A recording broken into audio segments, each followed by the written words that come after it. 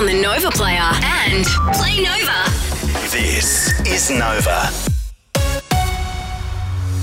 Good morning, I'm Maham Kashani. The retail sector is welcoming the Reserve Bank's decision not to raise interest rates. It has kept them on hold at 4.1%. The Australian Retailers Association says it's a promising sign heading into the Christmas period.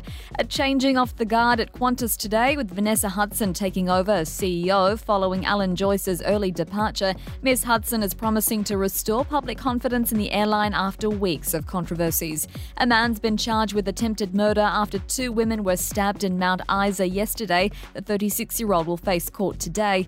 Overseas, the US East Coast is bracing for yet another hurricane. The tropical system is currently in the Atlantic Ocean, but could make landfall as a Category 4 storm. Now, here's Mitch with sport. The big names are back for the first week of the NRL finals. The Broncos and Melbourne Storm back to full strength after last week's run, with the rookies Nick Meaney named in the fullback position for the Storm, while Kalen Ponga is back for the Knights clash with the Raiders on Sunday. The Roosters welcoming back Joey Manu for Saturday night's do or die against the Sharks. And Coco Gauff has become the youngest American to reach the US Open women's semi-finals since Serena Williams in 2001. The 19-year-old getting there with a strong 6-love, 6-2 victory. Novak Djokovic also winning through overnight, taking out his quarter in straight sets. If you need a real good rate on a car or home loan, talk to a real good sport at loans.com.au, proud premier sponsor of the Brisbane Broncos. A top of 27 degrees today, right now at 16, and you're up to date on Nova.